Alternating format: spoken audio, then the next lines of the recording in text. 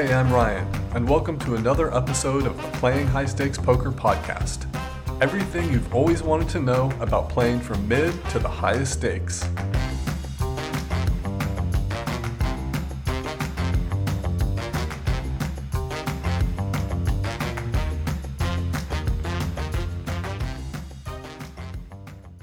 This podcast is brought to you by Poker Rags. We dress poker players. Poker Rags sells comfortable clothing that's smart, funny, cool, and good for the game. Go to pokerrags.us. Today in the show we have Julia from Palmdale. You've probably seen her on the Hustler Casino livestream. Enjoy my conversation with Julia. Julia, welcome to the podcast. Thank you. Thanks, Ryan, so much for having me. It's great having you here. I've been watching you play on stream I'm trying to remember. Hustler's only about a year old now. I was going to say a couple years now. It seems like much longer, but I've been watching you at least for months, along with the other crew from Palmdale and all the interesting characters on there. And it was fun actually playing with you in person recently in a 5-5-10 game on the floor. I didn't get to make it to the big Hustler meetup game, unfortunately, but it's been fun playing with some people on the show in the 5-5-10 game that Billy DeGaff runs. So it's great to have you here. Well, thank you. Yeah, I want to make it to Hustler and play on the floor more often. It's so nice, the pressure's off and it's just fun, just nice people and good stakes. I mean, I don't know where else you can find 5-5-10 with, fun players, unless you want to like cram yourself into commerce. Yeah, it's a really fun game, and sometimes the straddle will go on, and sometimes they'll do bomb pots with the dealer change, double board PLO, and everyone is always really fun to play with in that game, so it's a lot of fun. Let's start and back up as far as when you got into poker and how you got into playing. Yeah, I think I started playing poker when I was married. See, I've been divorced about 15 years, I guess. So when I was married, we used to go to this tennis club, and they had like a monthly tournament. It was self-deal, and those plastic chips. I mean, it was just the basic stuff, but I really fell in love with it. And then as soon as I was getting divorced, I just really started playing a lot. And you would venture out to Commerce, the bike, or where did you play at? Yeah, I had no idea what I was doing, or where there was poker and what it was like. So I played wherever I could. So I think I got a referral from somebody at that tennis club tournament for a home game. And I went to that, and I think we were playing $2, $4 blinds in somebody's house. And it was just so fun. And then went from there, other home games. And then one time I just went to Commerce. I didn't even know, I just went on my own, and I didn't know that there was such a thing as limit hold'em. So I just signed up for what I thought was, reasonable stakes and sat down at a game. And it was a limit game, and I didn't even know that for like hours. I just thought that everybody had a set bet, and they just kind of really wanted you to do that size. and so That's I played funny. that for hours. And these days you play pretty much no limit. Yeah, I like no limit hold'em, and I like some of the 4 and 5 card games. Omaha, high, low. I like to play Dramaha now. That was referred to the people by Norm Chad. Yeah, he was commenting on a Hustler stream. So he just described Dramaha, and we all in our Palmdale game, we thought, oh, we've got to try that, and we've loved it. And also Omajack, which is kind of a crazy split pot game that's half Omaha and half sort of a blackjack hand. And Norman Chad is the one who described that on a stream too. So most of my degeneracy has come from listening to commentators on the Hustler stream. Okay, interesting. So you do play a lot of different variants. That's a lot of fun to mix it up instead of just playing Hold'em all the time. When did the home games around Palmdale started? When did you start meeting some of those people? Because a lot of people listening have will have seen them playing on the Hustler stream for a while now. Yeah, most of the other guys have played longer on the stream than I have. And I think I met them and started playing in Palmdale. It's probably been about 4 or 5 years now. Actually longer, at least 5 years. Um, there was a once a week Thursday night, or actually at the time it was Monday night, 5-5-10 game. And it was just such a fun group. I just started, playing it as much as I could. And then Mhm. that kind of expanded. And now we have like 4 games a week in Palmdale that are possible anyway. Wow. And these are all cash games, not tournaments style. Yeah, cash games. Interesting. And so let's talk a little bit about playing on stream and what that's been like for you. So like the first time you were asked to go on stream, what were you thinking about? Were you really excited or were you apprehensive?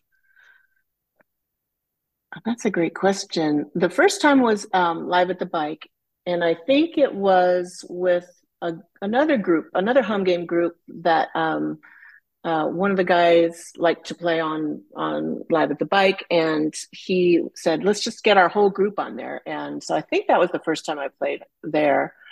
So it was kind of like a home game, it's a Santa Clarita home game, um, just with the streaming, and it was fun. It was I I don't think I don't get too nervous about being on stream. Maybe I should probably take it more seriously. In my work, I'm a lawyer, and I do like estate planning um, and used to do some tax stuff, and so I would give seminars and talk to groups a lot. So I've never been too nervous about being in front of people. Um, I do get a little nervous about making the wrong decision and having, everybody laugh at me, but I just kind of ignore it. I think most people are like that.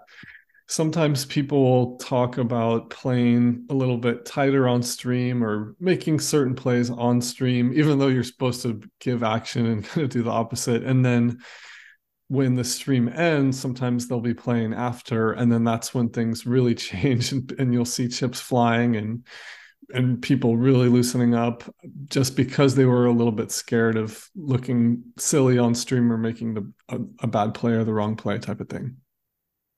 Yeah, well, I know my Palmdale people, we all have a very similar experience where if we do well on the stream, if we stay after, we lose it all, like immediately.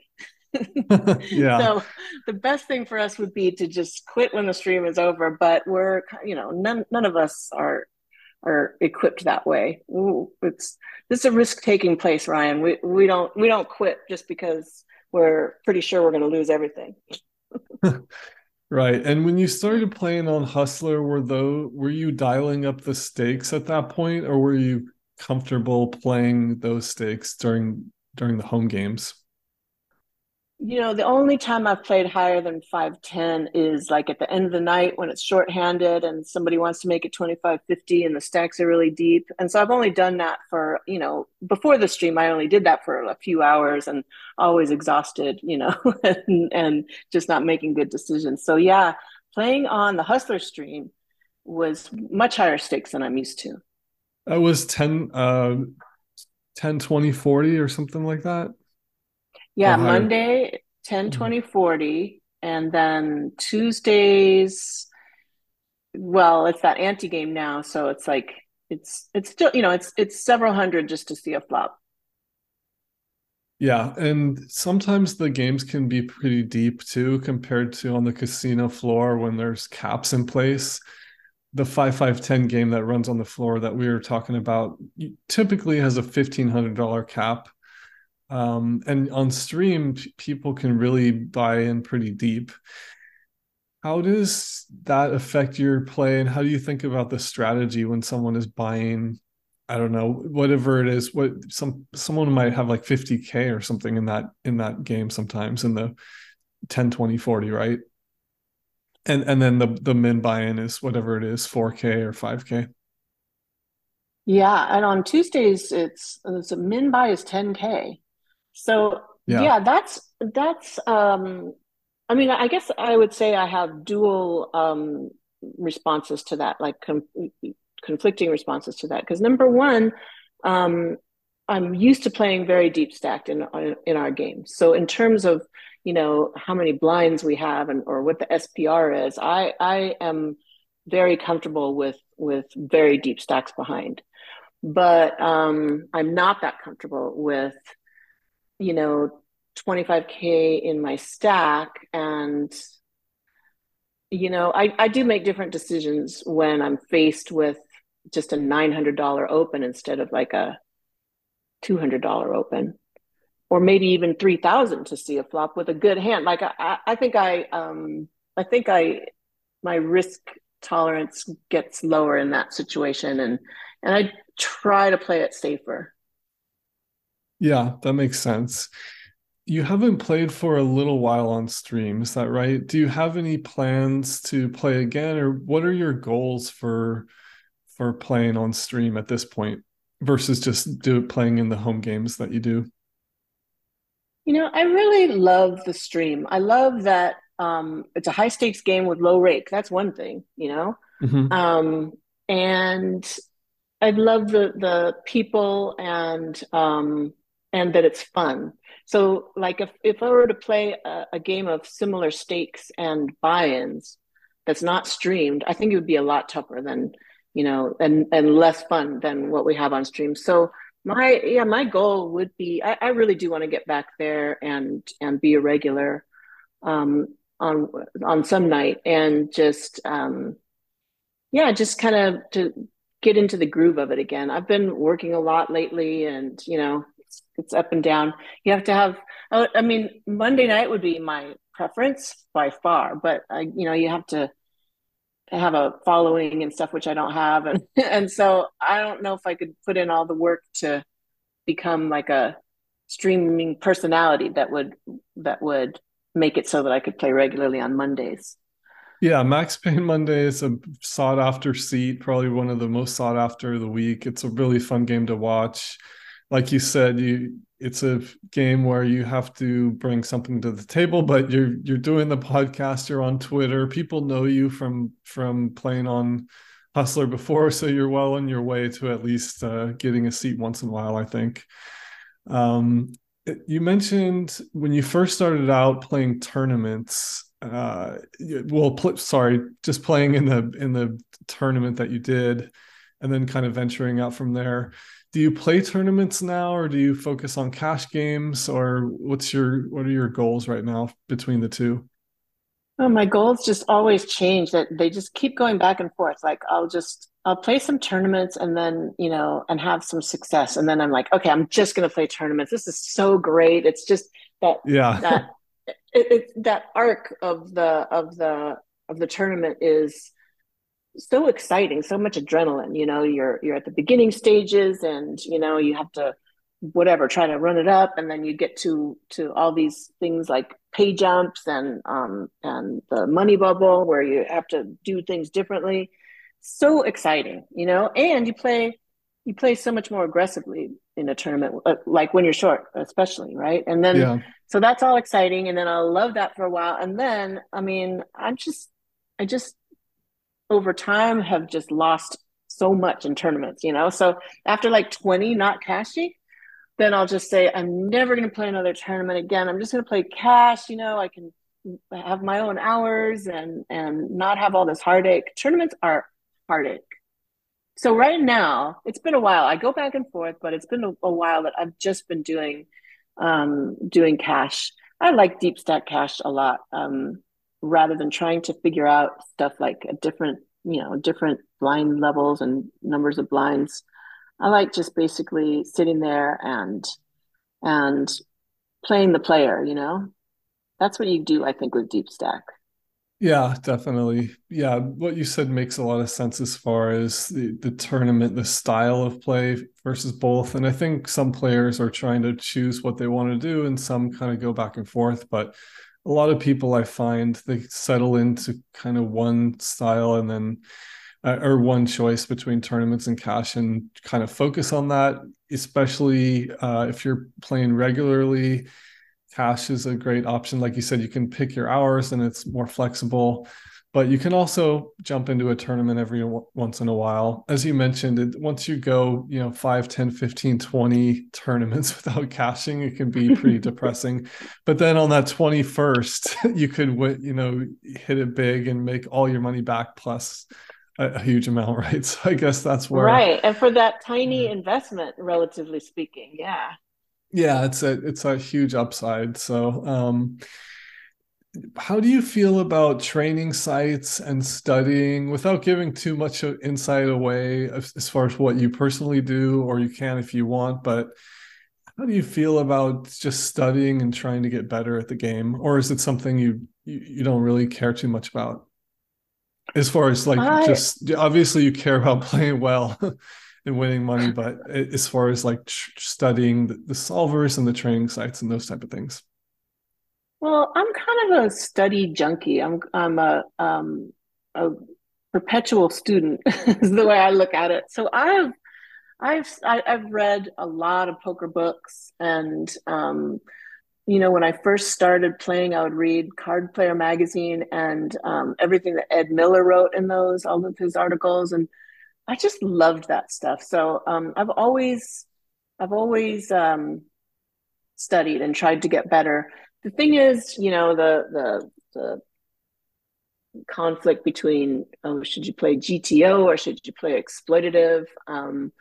In our games, and in Palmdale and at the casino, um, it's like it would be stupid to try to play GTO, So I feel like that would be a waste of my time to study, even though I know the argument for like, you learn it and then you know how to deviate from it when other people are deviating. But I don't get that. Like I don't think I can do it that well.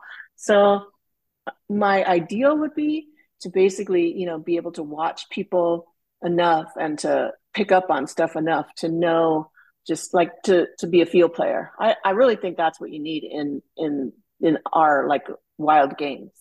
You need to be a field player. You need to just know by looking at them whether they're bluffing or not. That's kind of what I concentrate more on, even though, it's not very theoretical. Yeah. And I think nowadays, especially with all the streams and the vlogs out there, there's a lot of great ways people can learn just by watching so many hands. I heard one of the commentators was talking about this. I think it was Bart Hansen, just talking about how he's just gotten so much better because he can see, so many hands in the time that he's commentating. And it's one of those things where you're actually watching all the hands instead of playing in a game where you don't see all the cards. I guess it's obvious, and this has been talked about since the little cameras came in with whole cards a long time ago. But I think that it brings a new dimension to help people learn, even though it's maybe they're not learning like you said the GTO or kind of playing everything by the book, but you can really pick up a lot by watching people's facial expressions and just how they react and all those different type of things to help you become a better field player by watching streams, I believe. Some people would disagree, but what do you think? Well, I mean, yeah, theoretically, yes. Like I watch a lot of the stream. I watch, most nights I watch the Hustler stream.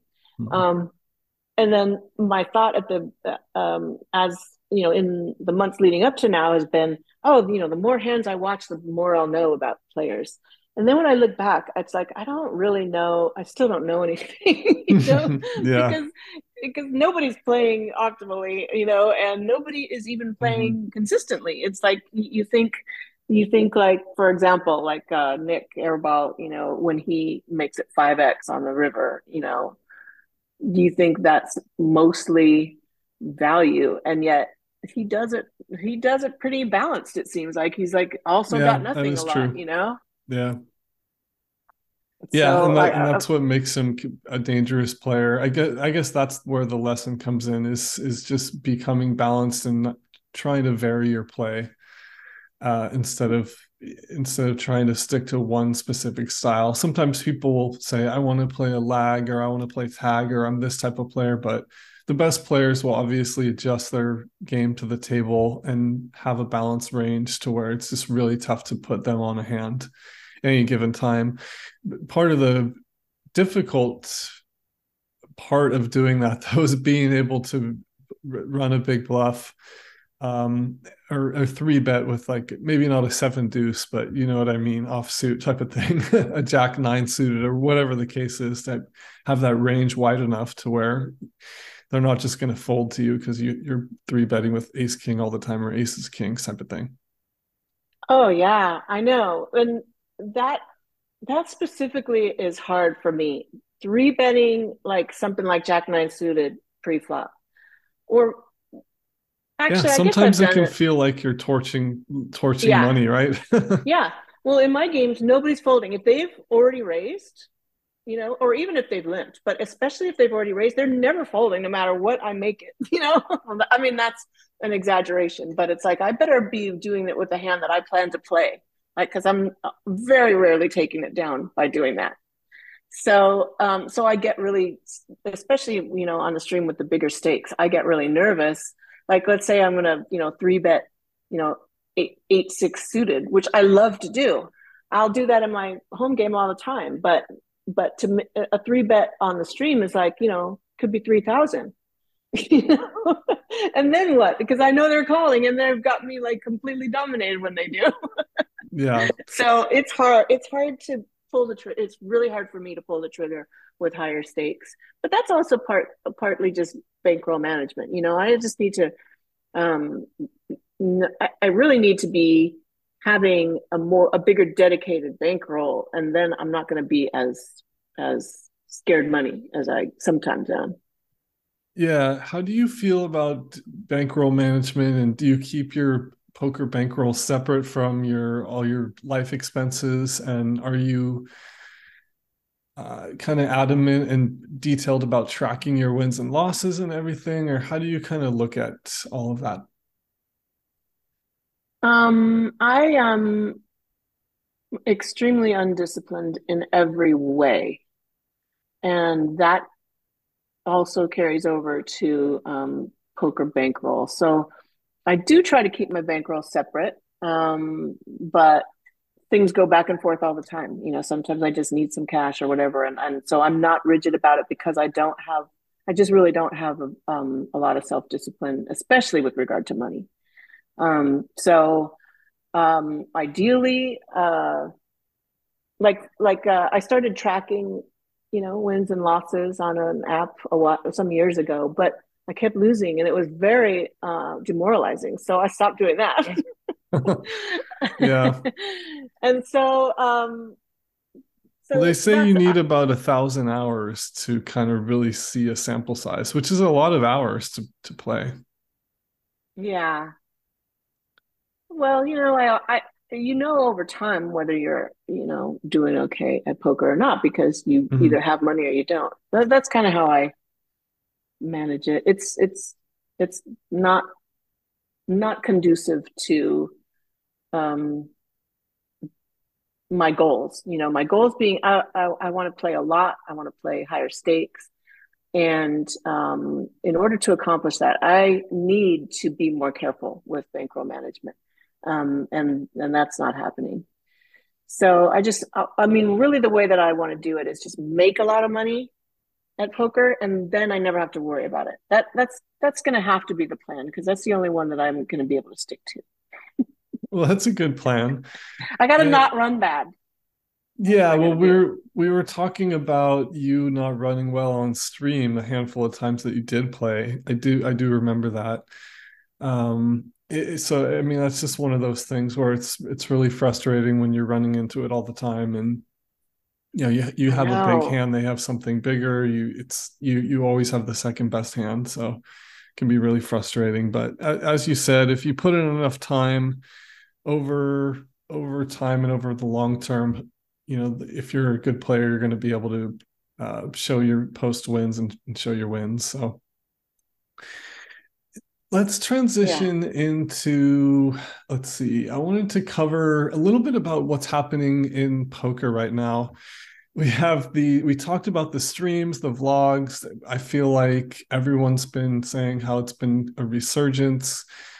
We had the moneymaker boom, obviously, many years ago, and poker's been steadily kind of, doing well ever since then. We had after the boom, obviously things cooled down, but I feel like a lot of players who entered in with that boom stuck with it. A lot of people did leave the game, but it definitely had that huge boom. And then now with the streaming, as you mentioned, Live at the Bike got going, and now Hustler and Lodge, we're really in this new era of bringing a lot of newer, younger people into the game. What do you think about just what's happening right now with the feuds going on and the heads up challenges, and then we have these Twitter, I forget what they call them. It's kind of like a podcast, but what do you think Oh about all of yeah, these that things Twitter happening? space. Twitter Spaces, yeah.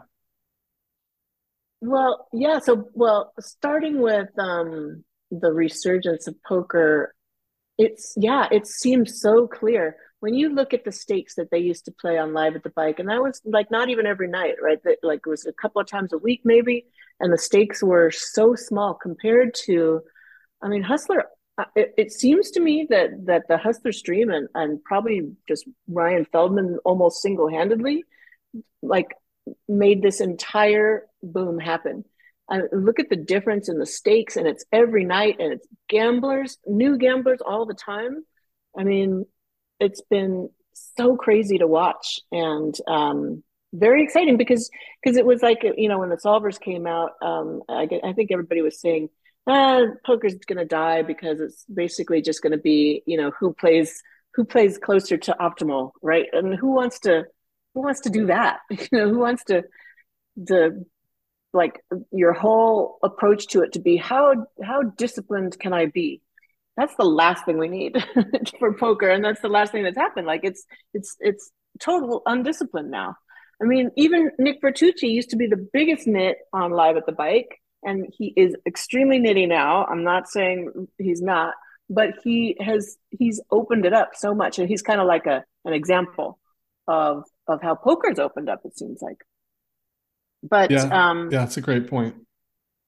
yeah, and so we see all these like every Friday night, huge stakes every Friday, and then even the weekday streams are huge. Even the smallest one on Monday, that's huge, and everybody's having fun and joking like it should be. That's what's great is people should be like there to gamble and have fun, and then yeah. So I really do think the Hustler stream is the catalyst, like the moneymaker boom. It's now the Hustler stream boom, and then now the Lodge is adding to it, and all the vlogs and podcasts. I don't I don't watch or listen to all that many podcasts. Well, I do actually listen to Thinking Poker podcast, Andrew Brokus and Carlos Welch. I love that podcast, but it's much more serious. Like the Matt Berkey one, the Only Friends one. It's like there's so much more than poker being discussed, and it's like I don't know. It's I like some of it. Like with all of it, we all like some of it, right? And then I have actually tried to tune into those Twitter Spaces things that Yes. are that are new and interesting. I can't really deal with that too much because everybody is talk like everybody can talk, or at least like five people can talk, and then I don't know. I think you really need a format. You need a structure instead of just having everybody just say what they want and sort of stream of consciousness on it. Yeah, Because it's like Veronica. I'm only interested in maybe one person's point of view. I only like think that that's interesting, and then I have to listen to five people before I hear that one. Yeah, I actually kind of feel the same way. I think Veronica Brill does a great job in the spaces that she runs. Usually they're not recorded either, so you have to tune in live. And like you said, you kind of flip it on and you want to hear maybe one or two people, and you have to kind of sit through all these people talking, and you really have to kind of look closely to see who's speaking at the time. The little thing kind of lights up under their name type of thing. So Yeah. it's kind of Like, small who is too. So this? Wait, and you're it's kind of truncated, right? So squinting. you can see Yeah. like three letters. Yeah, you're kind of squinting and you're trying to read the name.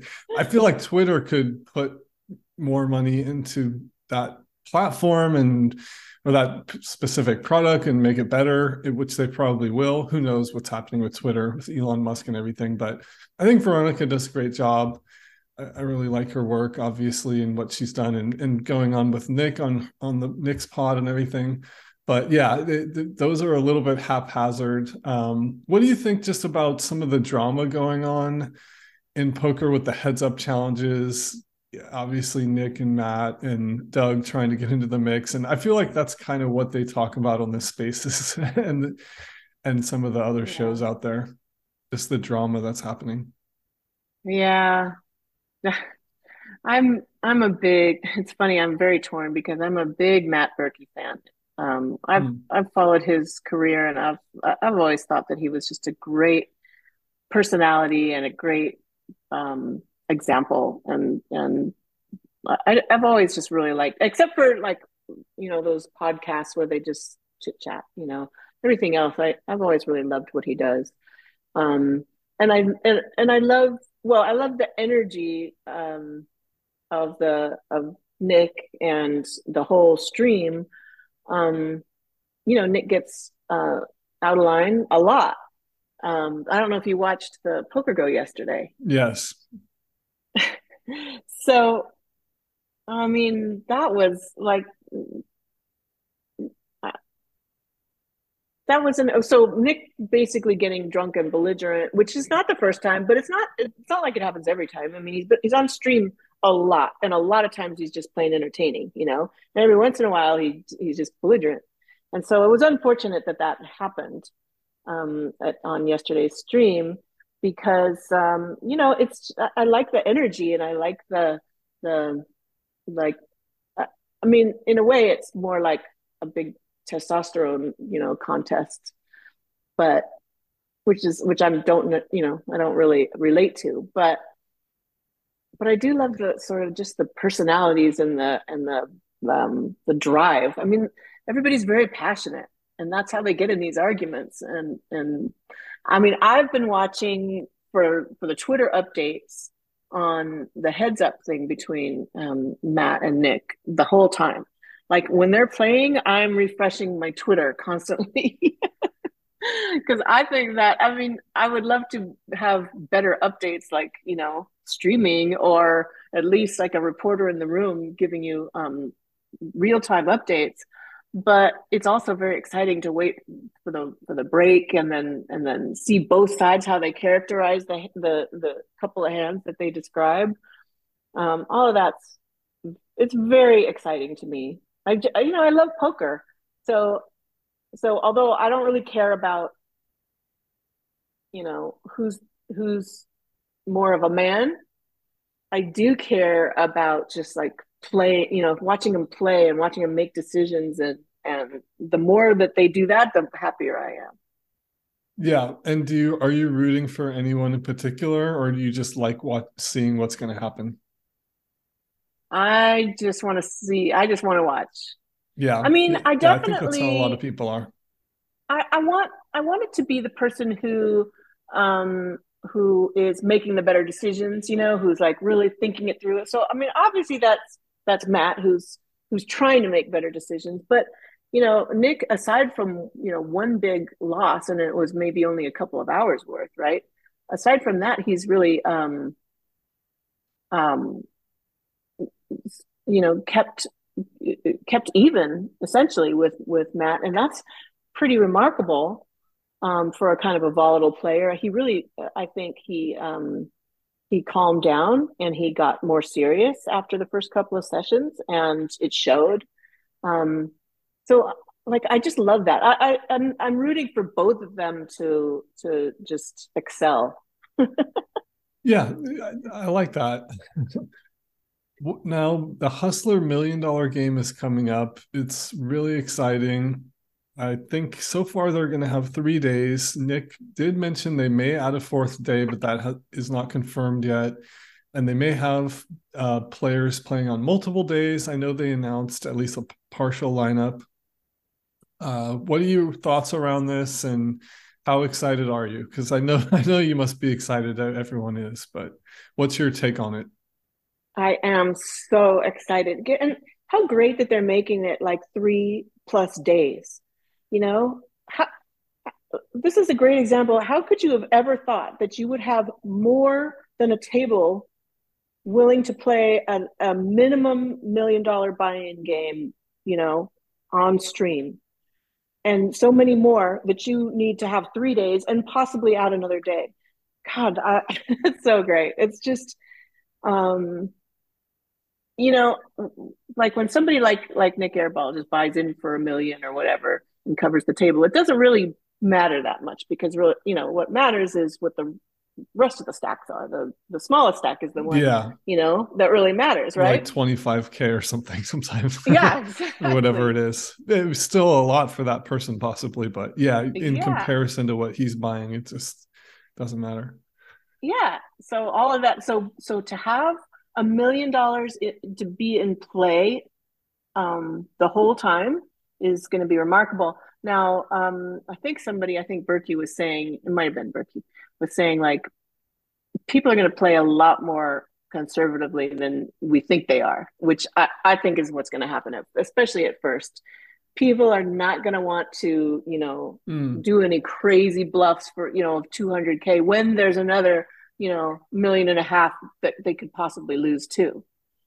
So we might see like interesting. less action. That kind of might Somebody was saying that. favor Nick Airball, actually, if people are really tightening up, and then he can run some of the bluffs and some of the plays that he likes to make. Because he did say on, I can't remember which show or which podcast now, but he did, or which spaces, but he did say that he is going to cover the table. And then someone asked him if he was going, what if someone buys 2 million or something? He said he's going to cover that. He said he's just going to cover no matter what. So we'll see. We'll see how that goes. Yeah, yeah. When you have some, I guess I would say him, Eric Person is, you know, kind of in the same vein where he really wants to be aggressive financially. Like the two of them, and there's others like Blank Check Ben, you know, who are very willing to put a lot of money towards something, you know, towards a hand. You know, that will be interesting, because you're right, because you know the other players have to, you know, like it's like basically most hands are now bluff catchers in that situation. You know, like on the stream yesterday, I think Doug ended up folding a set on the river where there was only one, you know, way that a straight could be made, although there were bigger sets, you know. But because it was just such a big bet, that set was just a bluff catcher. And so these guys are going to have to decide if they're going to, you know, put all that money on the line just to try to catch somebody bluffing.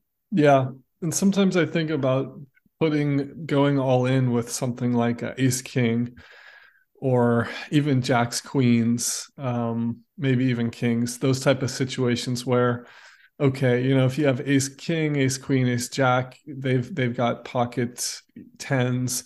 What though that type of situation, eights, nines, tens, where you're basically flipping, right? It's a coin flip. And do you really want to flip for $1 million stack or something like that? I mean, I Yeah, no, and I think you a know, lot of us do not want to. No.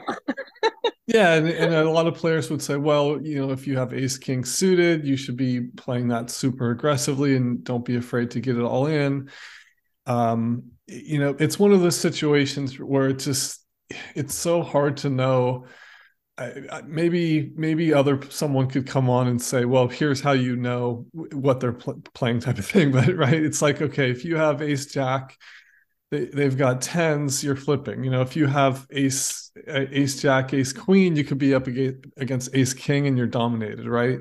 Or jacks versus kings or queens, dominated, right? So it's one of those things too where it's like, you could be really dominating someone, or you could be they could be dominating you, or you're flipping. But it's, two out of the three of those scenarios, you're getting Yeah. it in not very good. And then there's that case where someone sucks out at you, right? Which I guess you shouldn't think about because you want to get the money in good. But when you're that deep, wow, it's that comes into factor for some people too. Hmm. Yeah.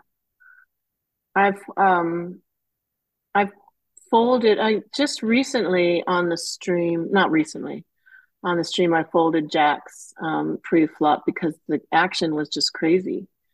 And then the two players who got all in had ace king and ace queen. And so Yeah, I was yeah. like, They, oh, I I'm mean, not they gonna could let that have happen again. they could have easily had kings or queens, right? So it's one of those things where you made a decision, it turned out to be the wrong one, but in a parallel universe or another game down the road, that's going to be a great fold. It's Yeah. funny because I had a similar situation. Just real quick anecdote. Guy shoves. I was Another guy called, I believe, and then it was me to go all in. I was 5-5-10 game. I had a pretty deep stack, a couple of buy-ins, and I folded. Ended up the guy was shoved with king queen suited, and then the other guy was, I forget, he was just completely gambling at like 10-7 offsuit, and my hand would have held up for like a huge pot. I was like, what am I doing? I'm a terrible player. And then just the other day, a guy three bet me. I was like, I thought it was, I was like, this is ace king, ace queen, ace jack type of thing. I shove, and then he flips over aces against my jacks. and then, Hmm. and I'm like, oh man, I played that terribly. So it's those type of situations that, yeah, it happens. So Yeah, and I'm kind of like a product of the last hand I played too. So like just the other night actually I had jacks again, and the action was crazy, but I got it all in. And then I was up against two ace kings, and I well, actually, we ran it twice, and I got the second one. So ooh, it was the right all in. But that was based on my experience from before, from folding those jacks before. But now, if I'd lost that one fully, then probably next time I'm folding the jacks again. yeah, and obviously it's not rational. It's or not survivorship bias, recency bias, and all Yeah, these. I mean, and yeah. you're, as being a lawyer, I mean, it was fascinating for me just to study like basic law courses when I was growing up and learning about all the fallacies, and that was just so interesting to me. I feel like some of those definitely relate to poker, right? Oh yeah. So well, there's all kinds of like fallacies in terms of the gamblers. I think it's the gambler's fallacy. That's a huge one. It's huge. And Hmm. then yeah, recency bias or confirmation bias. Those are so important to think about. Just like the thing that stand the I guess it's confirmation bias, but it's where um we when we lose in a bad way, we remember it a lot more than when we win in either a bad way or a good way. So like, Yeah, if I have kings and I get it all in against ace king, like it feels like 60% of the time they're going to hit an ace, yeah, you know, yeah. And you but they don't. mentioned and you mentioned running it twice. Do you usually like to run it twice? And do you run it twice in the home games as well? I know they do it on stream, but I go back and forth on that too. The reason is that in these games, especially in my home games, people will use running it twice as a good reason to just get it in and gamble because they think maybe, well, at least maybe I'll get one of the two runouts. okay. That would be great if I'm just putting them to the test with premium hands. But I'm often, I don't have premium hands a lot. Sometimes I'm all in with a bluff. And then I don't want them thinking, oh, well, we'll run it twice. So I'll probably That get makes this much sense. money back. And then I don't really risk that much. So it goes back and forth. I mean, on the other hand, I like running it twice because, you both have like we have a cooler, and we have ace king against jacks. Like I'd rather run that twice. Um, Yeah, and to be clear for listeners, it doesn't change your expected value, but it does reduce variance. So when you have a huge pot, then you're going to smooth out your variance a little more. And Charlie Wilmoth, who I had on the podcast, explained this in his podcast, and Bart Hansen has talked about it. But it's one of those things where sometimes players are a little bit confused, and as you mentioned, the thinking is, well, I'll run it twice because then they have extra outs or something like that. They feel like they're going to have a not an edge, but so yeah, it's a tricky thing. Most yeah, your players expected value doesn't change, right? It just reduces variance over time. But your opponent's actions can change based on whether they're expecting to run definitely, it twice or not. And definitely. it might be in a way that you don't want it to change. Yeah, that's a really good point. I haven't really heard too many people voice that opinion, which really makes a lot of sense, especially if you're running a bluff, then you don't want them to think, oh, I'll call since I'm going to run it twice type of thing. That's Yeah. pretty funny. Yeah, I mean, and it definitely happens. And I understand why they would think that too. So I probably used to think that before I learned from Charlie Bard and people much smarter than me about the game. Um, so just going quickly back to the $1 million game, let's say there's a scenario where I'm not saying this is reality right now, but let's say there's a scenario where you could get into the game and maybe you buy in for whatever you buy you're comfortable with, 20K or 50K or whatever that number is, and then you sell the rest of the action. How would you feel in playing in a game like that? Would you do it? And the reason I'm asking is just because I think it's Because you want to interesting. stake me, Ryan? I'm so excited. Yes, I think I it's accept. I think it's interesting to explore playing with that much money on the line. Is your play affected, and are you worried about the backers and just those different things? So, Well, I've had backers, just like whatever. I've sold a little bit of action. mm-hmm. Um, Was that playing on and stream? yeah, and Yeah. before in tournaments too, Oh, okay. like Yeah. it's better.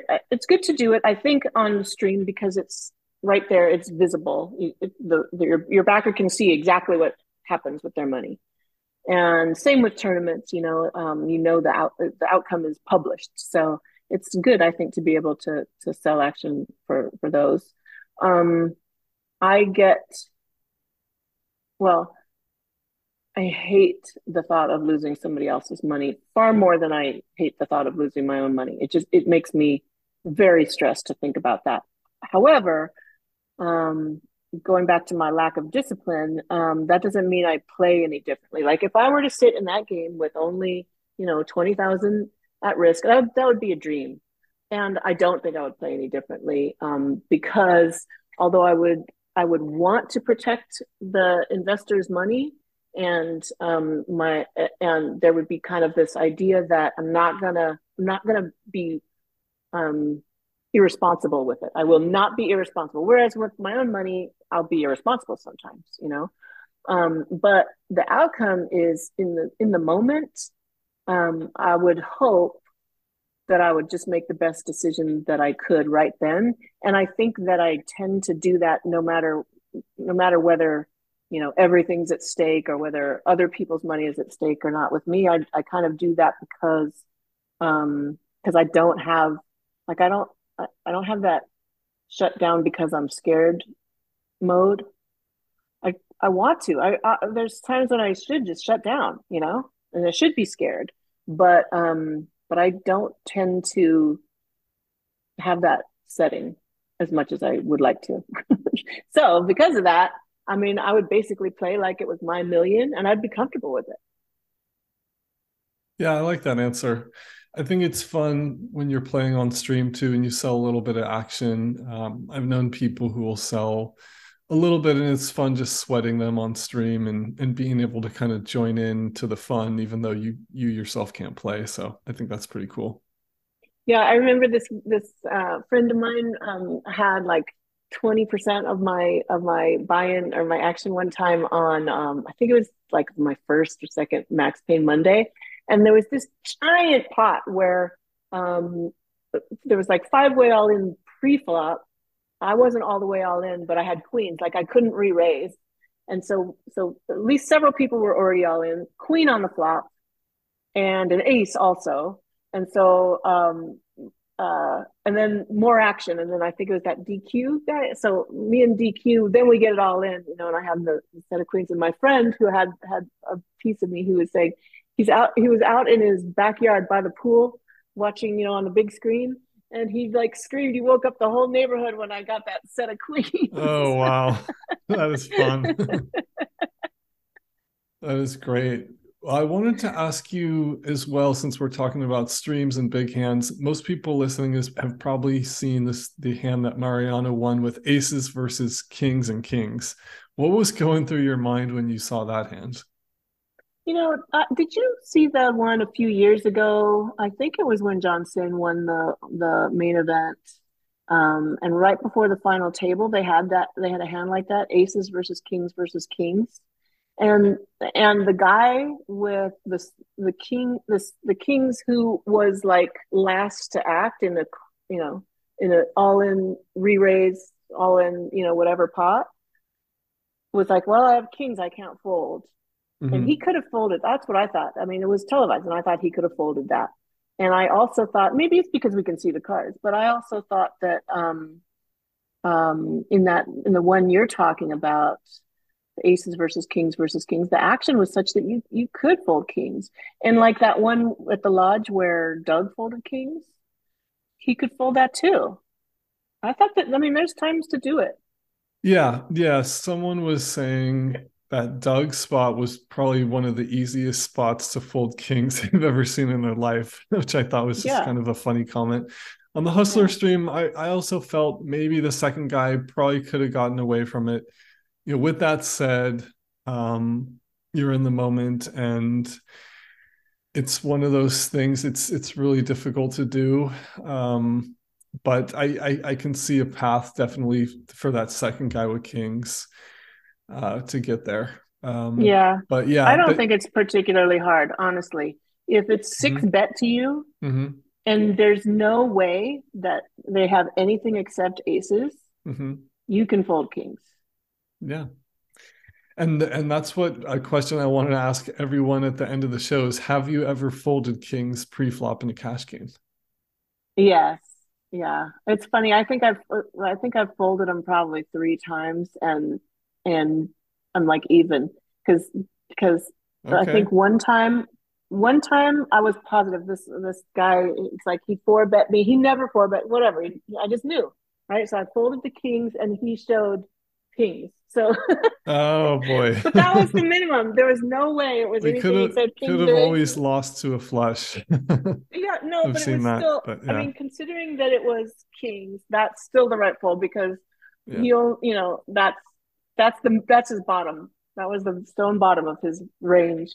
Yeah. So that was good. And then the other two times I think were both against another player who's generally he's very wild, but when he really gets aggressive, he's got it. So I folded kings to him and he had aces, and then I folded kings another time to him and he had ace king. So I Hmm. guess I'm even here for whether it's been the right thing to do. Yeah, that makes a lot of sense. I think sometimes some players you just know that they have aces, as you mentioned, just by the style that they play, and then when they do a three bet or four bet or whatever the case is, you know they have it.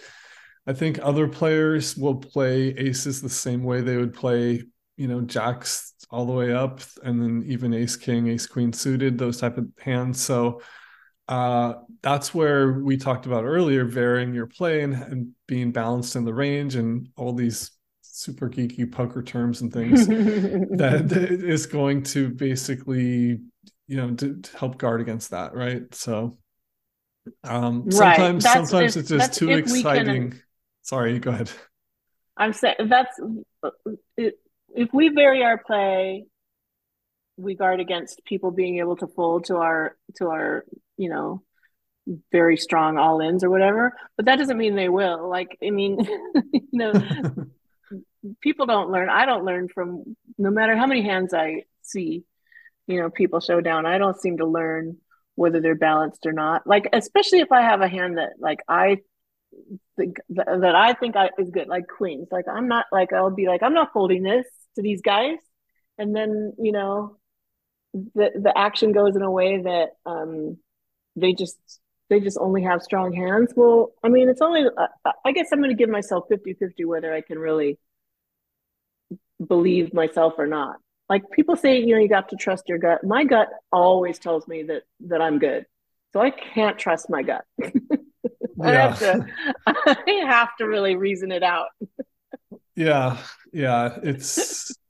I can definitely relate to that. So, Julie, this has been a really fun conversation. I think we covered a lot of ground. Was there anything else we didn't get to that you wanted to talk about, either poker or anything else? No, I don't think so. This was really great. Thank you, Ryan. Was this fun? We definitely, everyone is excited to see you back on stream whenever that's going to be. So maybe once you get a few more under your belt, we'll have you back and chat about how that went. But best of luck on stream and have fun watching the $1 million game coming up soon. Okay, and you know what? In order to get back on stream, I should say, please follow me on Twitter at Julia in Palmdale. Then I could get that following that I need. Perfect. We'll link it in the show notes and try to retweet and get the spread the word out there. And yeah, I've seen you on Twitter. You're in the mix. So best of luck when you finally do get back on stream. And playing in that 5-5-10 game is definitely going to help go a long way to get there too. I will probably be seeing you there very soon, Ryan. Thanks for listening. If you enjoyed the show, leave a quick review on iTunes with some feedback and give a 5-star rating. You can find us on Twitter at PlayingHSPoker. Thanks again, and we'll see you next time.